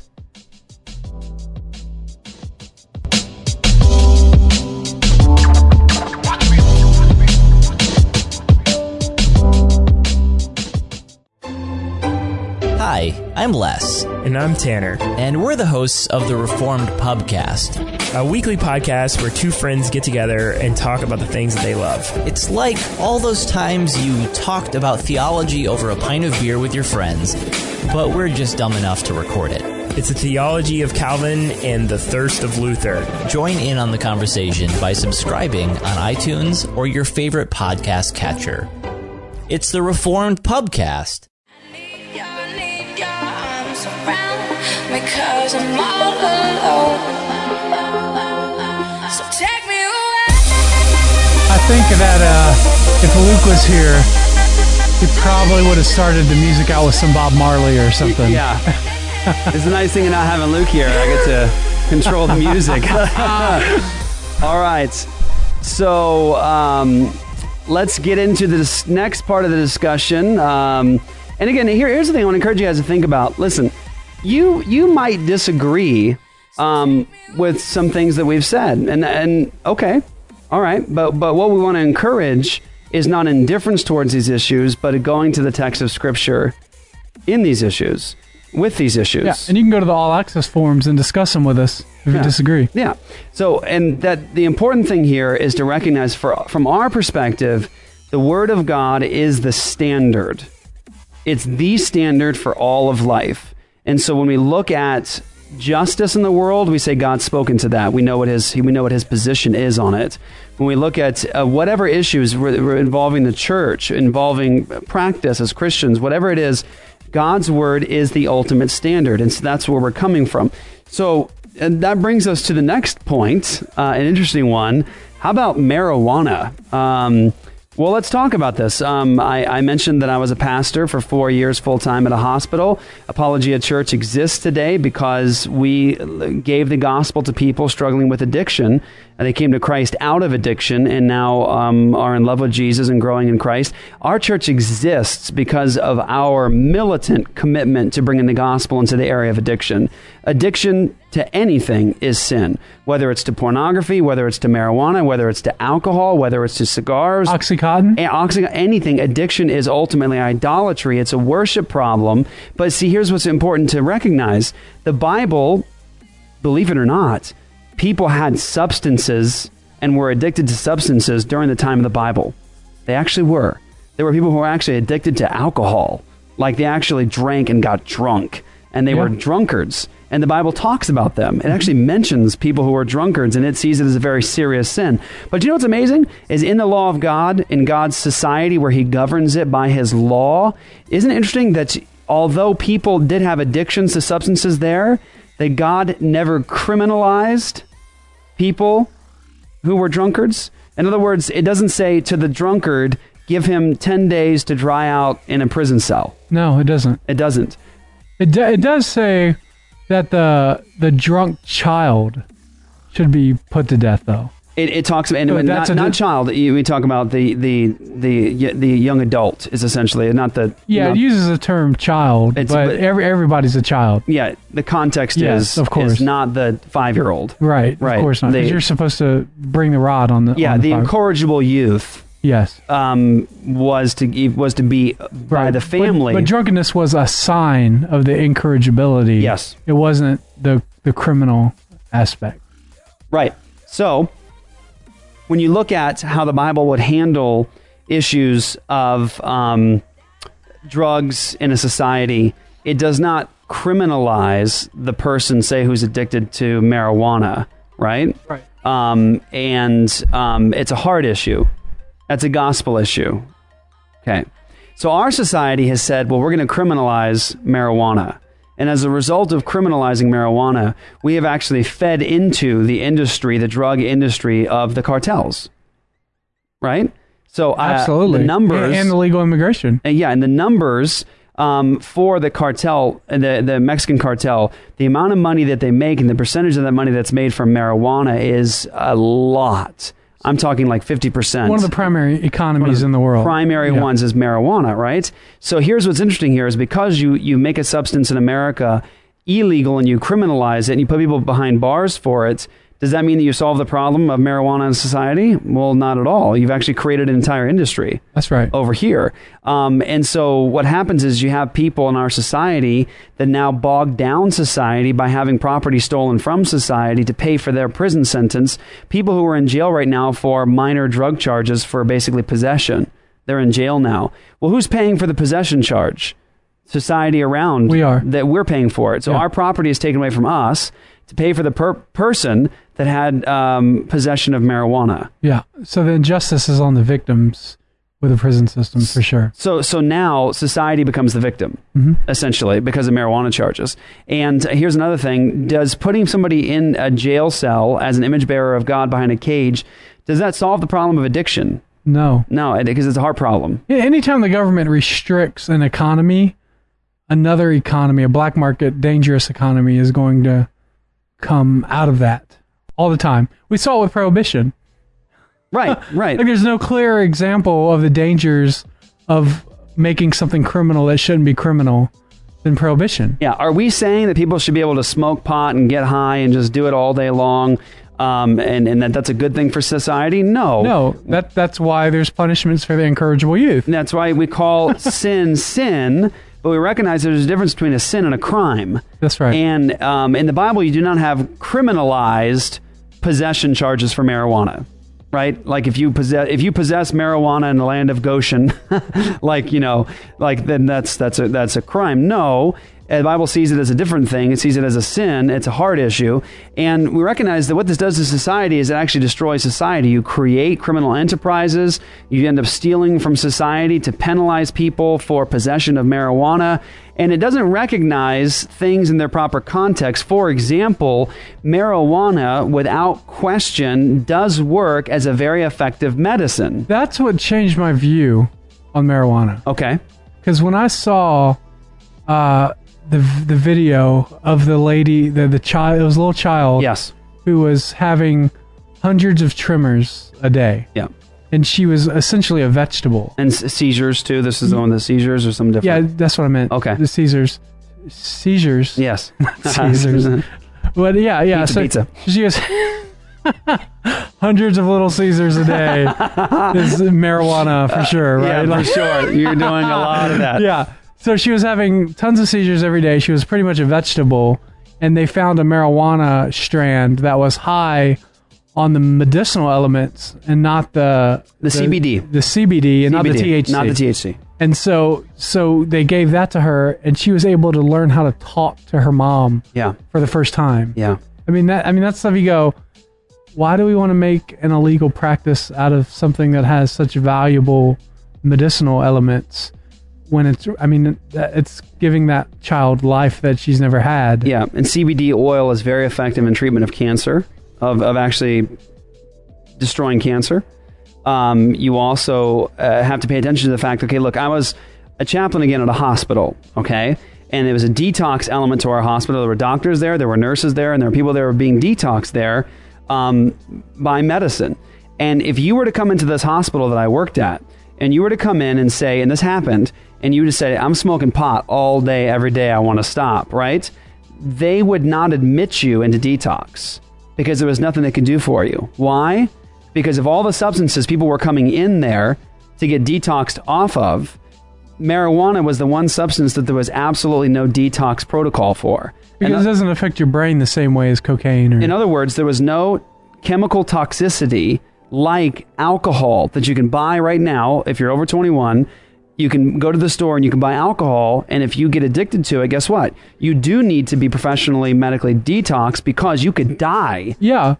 Ivy Connerly talks about how he drank so much alcohol that he would throw up in the mornings until he had alcohol. That's right. Like he was sick, physically sick, until he drank a 40 of Ice House. Yeah, Ice House. So here's it. So think about this substance that God gives to us that we can use medicinally for proper purposes. You have medical benefits for cancer, for people that I'll give you another example. I'm a pastor.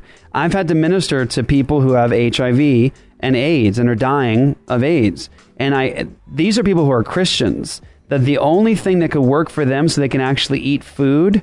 They're dying of HIV or AIDS, or AIDS, I should say. The only thing that can have them keep food down is marijuana, right? It's not the other medications that they would get over the pills and everything else. It was the marijuana, and that's a natural one that actually helps them to function normally in the world. How about for pain? Narcotics are highly addictive, necessary sometimes when people have really chronic pain issues. But what is long-term better, ultimately, is the marijuana. Yeah. Because there's not the chemical toxicity issues, and you can find something that works for you, that you mentioned it, that's higher in CBD than it is in THC. Yeah. I mean, you look at the Bible, and the Bible says that God created all plants, and they were for our good. Right? Right. I mean, marijuana is something God created. Proper use. For proper use. Absolutely. Use. Yeah. Right. So, I mean, you see that, and you know, I'm a vegetarian now. Part of that is health issues, even though I'm the worst vegetarian. but it's true. I mean, there is health benefits to eating right, and the plants is what God gave us for, I think, primarily for our health. Right. And another good example, too, is the marijuana plant itself is extremely beneficial for juicing. If you juice it, it is very, very good for your body to juice it, and you won't get high, right? But we can't even grow a marijuana plant to juice for the health of our families, which will not get them high at all. We can't even grow a plant for the medical benefits of our own family because it's been criminalized. Yeah. A plant, right? And even if you want to use it in a righteous way, you don't have an option to use it in a righteous way. Right. Because why? Because the government has overstepped their biblical bounds by actually criminalizing a plant that could be used in a way that doesn't even get you high. What about isn't hemp used for like clothing and stuff too? Right. So yes. Yeah, so it's not even about ingestion of it. No. I mean, it's the devil weed. Right? Devil weed. And so take that, Stephen Anderson. Yeah. So when you think about and again, and please do not take this out of context. If anyone wants to blog about this, let me go ahead and say it loud and clear. I am not advocating for people to go out and get high on marijuana and to abuse this. I'm saying there is a righteous use for it. And guess what? I believe that people should be able to grow for their own family and own medical purposes, their own marijuana. Let's say they're dying of cancer. Shouldn't they be able to grow their own stuff? Shouldn't they be able to grow their own stuff to juice for their own health and to be able to use themselves for their own medical benefits? Why does the government have any right to come in and tell them, no, you can't grow that. Yeah. You can't use that for your cancer. You can't use that for your AIDS. Even if we legalize marijuana for medicinal purposes, the state still won't let you grow it for your family. You have to buy it through a vendor who's been properly licensed. Well, Arizona does. Arizona does allow you to grow a certain amount by yourself. Really? You have to purchase a special thing for it. Oh, okay. Yeah, everyone's wondering, Jeff, how do you know so much about this? Well, because I worked in this industry. Yeah. And I can tell you something right now. Let me to give you a little insight here. One time, I sat around a table. We had to do it every day at the hospital to check in on everybody's files and all their cases with the doctors, with the nurses. And I remember that we were sitting with these doctors and nurses, dude, and we were talking about these people that had arthritis. Right? And they had been using narcotics, and they got hooked on narcotics like oxys and everything else and Percocets because of their arthritis. So it's a legitimate need. Mm-hmm. But the chemical toxicity they couldn't avoid, and now they're hooked on the oxys and they had to get off, but they also still have pain because they have arthritis. So it's a vicious cycle. Right. And the doctors and nurses in this room said, well, if they're going on medical marijuana, they wouldn't have this problem. Like they knew. Yeah, absolutely. They knew that the problem that they have is because of the narcotics and the high chemical toxicity factor. If they would just do medical marijuana, they wouldn't have this problem. These are doctors and nurses. Yes. And a light bulb came on in my own mind in that moment. Is here you have doctors in the medical profession saying, but they didn't say it to the patients, saying behind closed doors that the medicine that they were putting them on to detox them was going to actually be an addictive situation that was unavoidable, and if they would just take marijuana, they'd be fine and without pain and no toxicity. Yeah, there really is freedom in God's law, isn't there? There really is. I mean, man's law is oppressive. It is oppressive, and so here is a part of the debate where Rand Paul is discussing marijuana and legalization and everything else. Recently said, quote, if you're getting high in Colorado today, where marijuana has been legalized, enjoy it until January 2017. Because I will enforce the federal laws against marijuana. That was them quoting Chris Christie. Okay. Chris Christie says this: all these states that have decided to legalize marijuana, if he becomes president, he's going to criminalize it again. Even though Colorado, that legalized marijuana use, has actually now financially as a benefit through taxation has actually now gained so much money they almost don't know what to do. Yeah. And that's just taxation, by the way. Just taxation because it's an option. You are deciding to do it. Yes, right. And there's actually a documentary on that on CNN. The best free market documentary, if you want to know free market principles, it's called High Profits. And it talks about these people who own this marijuana shop in the public tourism district of the ski town in Colorado. And the government is forcefully trying to move them to a location outside of the tourist district by force and by law, to get them to be in this area where there's a whole bunch of other marijuana shops, so they can just keep it to that area.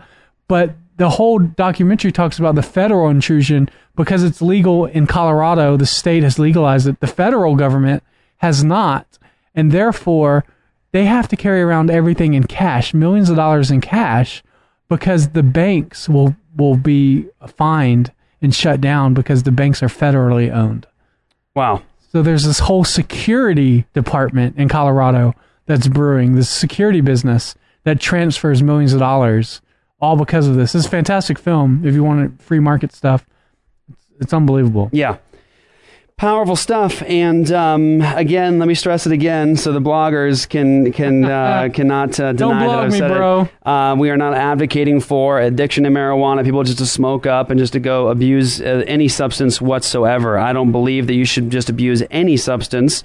But we need to ask what's righteous in a society. And here is a big discussion about marijuana. Will you? I think one of the great problems and what the American people don't like about politics is hypocrisy.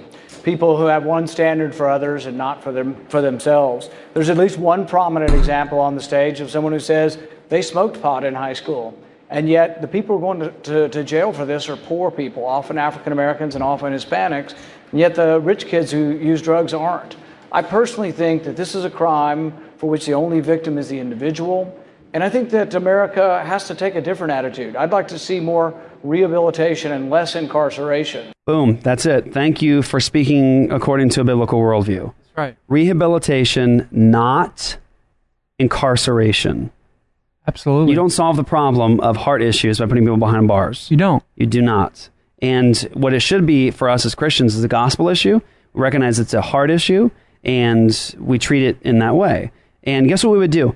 Clear out so much of our prison system and jail system just by letting people out that were there for minor drug possession charges. Now, I'm not saying that it's okay that they did what they did. I'm saying that we ought not to perpetrate injustice upon society because somebody actually has a heart problem of addiction. That's right. Okay. I'm a fan of the drug courts, which try to direct you back towards work and less time in jail. But the bottom line is the states, we say we like the 10th Amendment until we start talking about this. And I think the federal government's gone too far. I think that the war on drugs has had a racial outcome and really has been something that's really damaged our inner cities. Not only do the drugs damage them, we damage them again by incarcerating them and then preventing them from getting employment over time. So that's consistent with the biblical worldview. Absolutely. That's consistent. So I don't think that the federal government should override the states. I believe in the 10th Amendment, and I really will say that the states are left to themselves. I want to give the person that you called a hypocrite an opportunity to respond. Do you want to identify that person? Well, I think if we left it open, we could see how many people smoked pot in high school.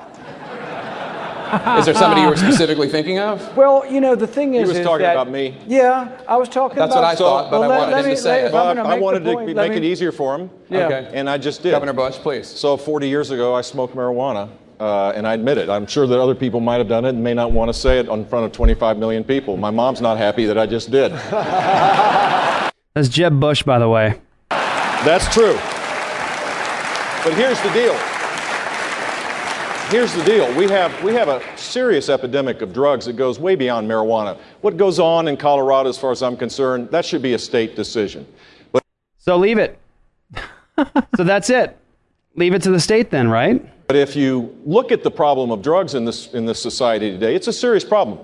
Rand, you know this because you're campaigning in New Hampshire like all of us, and you see the epidemic of heroin, the overdoses of heroin that's taking place. People's families are being torn apart. It is appropriate for the government to play a consistent role to be able to provide more treatment, more... But the government isn't doing that. They're incarcerating them. Yeah. So we said, notice the slippery thing there. The government has a role here to. And you go, oh well, yeah, and how so? And he goes, oh, for rehabilitation. That's not what they're doing though. They're incarcerating. Yeah. Incarceration is not rehabilitation. Yeah, they're incarcerating people. Prevention. We're the state that has the most drug courts across every circuit. In Florida, there are drug courts to give people a second chance. That's the best way to do this. But let me respond. That's not the best way to do it. The thing is that in Florida, Governor Bush campaigned against medical marijuana. That means that a small child like Morgan Hintz that has 500 seizures a day, is failing on 9 traditional medications, is not allowed to use cannabis oil, and that if they attempt to do that in Florida, they will take the child away. They will put the parents in jail. And that's what that means. If you're against allowing people to use medical marijuana, you'll actually put them in jail. Rand, and actually, under the you're current circumstances, kids who had privilege like you do don't go to jail, but the poor kids in our inner cities go to jail. I don't think that's fair. And I think that we need to acknowledge it. And it is hypocritical to still want to put poor people in jail. I don't want to put poor people in jail, Rand. Well, here's the deal. You oppose medical marijuana? No, I did not oppose when the legislature passed the bill to deal with that very issue. That's the way to solve this problem. Medical marijuana on the ballot was opened up. There's a huge loophole. It was the first step towards getting to a Colorado place. And as a citizen of Florida, I voted no. Well, there you go. So that's sort of the typical establishment Republican position. And, the problem is the government doesn't trust the people. Ultimately, right? Like, it's like, well, we don't want to get to a place like Colorado, so we don't trust the people. Therefore, we're just going to criminalize the entire industry, even at the expense of those who need it, because we just don't trust you. Mm-hmm. Why do we trust the government so much? Yeah, why should they be able to tell people? Why do we trust you? So under a biblical republic, you would have the people who are in charge of their own sin. Right. Okay. And what I mean by that is that a substance like wine, okay? Wine can be a blessing, a gift from God, or it could be something that turns you into a drunkard, depending on how you use it. You can use it righteously, or you can sin with it. But do we want the government to regulate wine? No. And to tell us that we can't make wine, drink wine, buy wine? No. They have no right to do that. Right. So it's an arbitrary decision for the government to step in and say, oh, but over this substance we're going to control. Yes. But wait a second. It's still a substance that can be used righteously or unrighteously. What's the difference between the two? Personal sin. But what you don't do is criminalize the person over here that's using it righteously. Like I said, the cancer patient, the HIV patient, the AIDS patient, the person who had the kid who has seizures.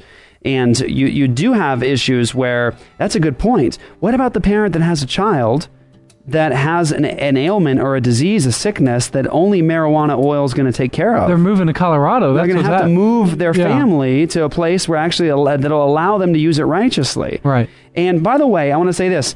I'll bet you, man, if you legalized marijuana across every state and you allowed families to actually grow their own plants and to purchase plants for their own sicknesses, to juice for their families without even getting high in any way, I'll bet you can tax that substance, right? Yes. And I'll bet you we'd solve virtually our entire debt problem simply with marijuana.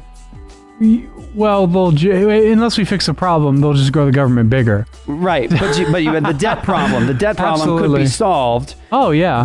And by the way, I'm not advocating for abuse. I'm advocating for righteous use. Righteous use. Yeah. That's what I'm advocating for, and I'm advocating for a biblical republic, right? That actually sees the difference between a sin and a crime. There you go. And a kind of republic that doesn't penalize society for somebody else's. Like even in the Bible, when there was a victim of a crime, the victim was the one that did the punishment, right? So you had to have 2 or 3 witnesses, and the witness was the one that threw the first stone. And the reason was because if they were lying, the person who lied and and murdered the innocent person would then be put to death. So even the systems of justice were in the hands of the citizens in the Bible. Yeah, not the state. Not the state. Yeah. So the state oversaw it and looked out over the bigger incidents, especially like war and stuff like that. But individuals who are victims of injustice, they usually handle that themselves. And the justice and the government just regulated, oversaw it. Oversaw and the it, victim had the opportunity to give mercy. Absolutely. That's the thing too. Is under a biblical republic, the state doesn't actually become the one who is the offended victim. Yeah. Okay. So the victim is the victim. Yeah. So like an example of that would be like a car accident. Yeah. Where both individuals are like, hey, just a fender bender. I'll pay for your fender bender, or you have insurance or whatever. I'll pay your deductible. We're good. No need to get involved. The police still come to the scene and they still give someone a ticket for reckless driving, even though the two individuals have worked it out amongst themselves. The state still feels the need that they have to get in the way and fine them and court fees and all this other stuff, which is completely unnecessary in most cases. Yeah, yeah. And say, for example, here, give me one more example, and then we'll be done for today. Say, for example, a person goes into a store and steals a loaf of bread, okay, like a convenience store. Steals a loaf of bread, goes out, and the owner saw them as they walked down the street. Oh, he took my bread. Calls the police, right? But then 5 minutes later, the person walks back in, right, and goes, I feel really guilty about this. I want to go ahead and pay you for the bread now. 7 times. Right? And says, I want to make this right with you. But at that time, the same time, the police were coming in, right? Well, in today's context, typically speaking, once the state has ownership of that, the state becomes the victim and the determiner as the sovereign over whether or not mercy is given and all the rest, right? Yeah. They're in control of the punishment. Whereas in a biblical republic, the victim has the right to say, I'm letting them go. Yeah. So I was in a car accident. Somebody rear-ended me, and I went to court, and I told the judge, I don't want any charges to be pressed against this individual. There's no harm, no crime. And the judge looks at me and says, well, we have to. Why?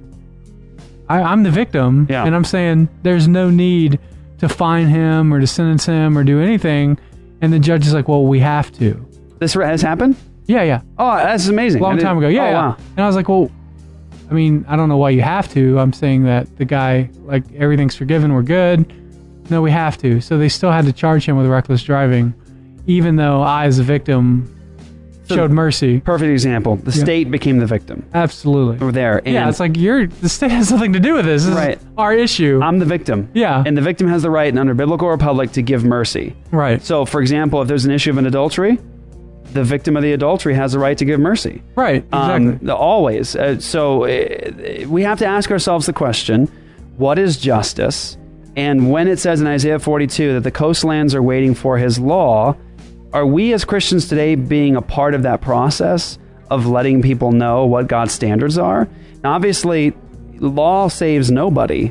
Nobody. No. It will make nobody righteous in God's eyes. It will not save a society.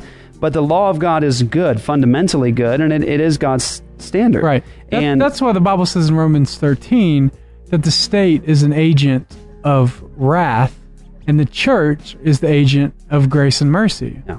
So there's two distinct roles. Romans 12 says, do not try to get vengeance, right? Yes. But then in Romans 13 it says that God's deacon, God's servant, the civil magistrate, it's his role to bring the vengeance of God. That's correct. And so there's two different things. It's amazing how the Bible applies to all areas of life. All areas of life. There's not a single issue in any presidential debate that you can't open up the Bible and be like, well, that's what we should do. Immigration, marijuana, abortion, taxation, everything the Bible actually speaks to. Yeah, we didn't even have time to get to immigration. We didn't even have time. All right. We love you guys. Thank you guys for listening again. This is just a little sampling. And again, we're grateful for all of you guys that are part of this ministry, that are serving alongside us by way of giving towards what we're doing by becoming All Access. I want to encourage you guys, let people know. Share an episode with them and let them know about Apologia Radio. Point them to apologiaradio.com and check out some of the stuff that we put up recently on YouTube, Apologia Studios. Yeah, somebody posted on Facebook. They said, hey, I really hope you guys get to the point where presidents and senators and congressmen will come on your show. Yeah. Well, you can make that happen. Share the show. You know, as our base grows and as we become a bigger cultural influence, that's what happens. That's right. So share if you like what we're doing and you think that we have a voice that needs to be heard in the mainstream, let people know about our show. That's huge. You leave a review on iTunes is awesome too. You know, anything. If you want candidates like this to have to interact with a biblical worldview, then we need to start building the platform. Yeah, and we need to start making noise. Absolutely. Make noise. Yeah. Make noise. And, love for... Okay, last thing we'll end on here. Sanders said in his thing, it's about love for neighbor. Well, guess what? Love for neighbor, love your neighbor as you love yourself. Jesus says that's the second commandment in the law. And that all the law and the prophets are built upon love for God, love for neighbor. Right? So that means that if we're truly going to love our neighbor like Bernie Sanders wants us to, we're going to look to the law of God to define what it means to love your neighbor in society. Yeah, it's the rubber band ball. That's right.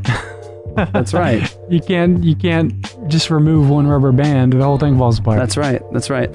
All right, guys. We're blessed by you guys. Thank you guys for listening once again to Apologia Radio, apologiaradio.com. If you have not signed up for All Access, I want to encourage you guys to do so. Check out our Apologetics series at Apologia Academy as soon as you sign up. And tell me what you guys think, and let me know how it's blessed you and helped you. We provide all kinds of resources there for you in that series, and we're grateful that we get to be a part of your lives. So thank you so much. Marcus, King Ginger. I'm out. I'm the ninja. No bear here today, and no girl. Or lady. Hope you guys enjoyed it anyways. Let us know what you guys thought.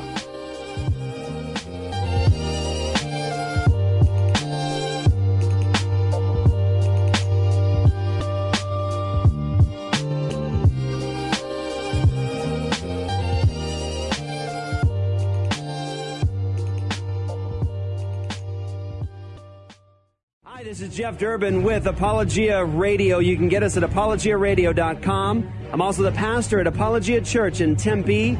You can get us at apologiachurch.com. Want to invite you guys to join us for worship, the word, and fellowship on Sundays at 4 p.m., and that's Joy Tempe. Hey there, we are a family integrated church, so we invite you to bring your whole family to worship with us.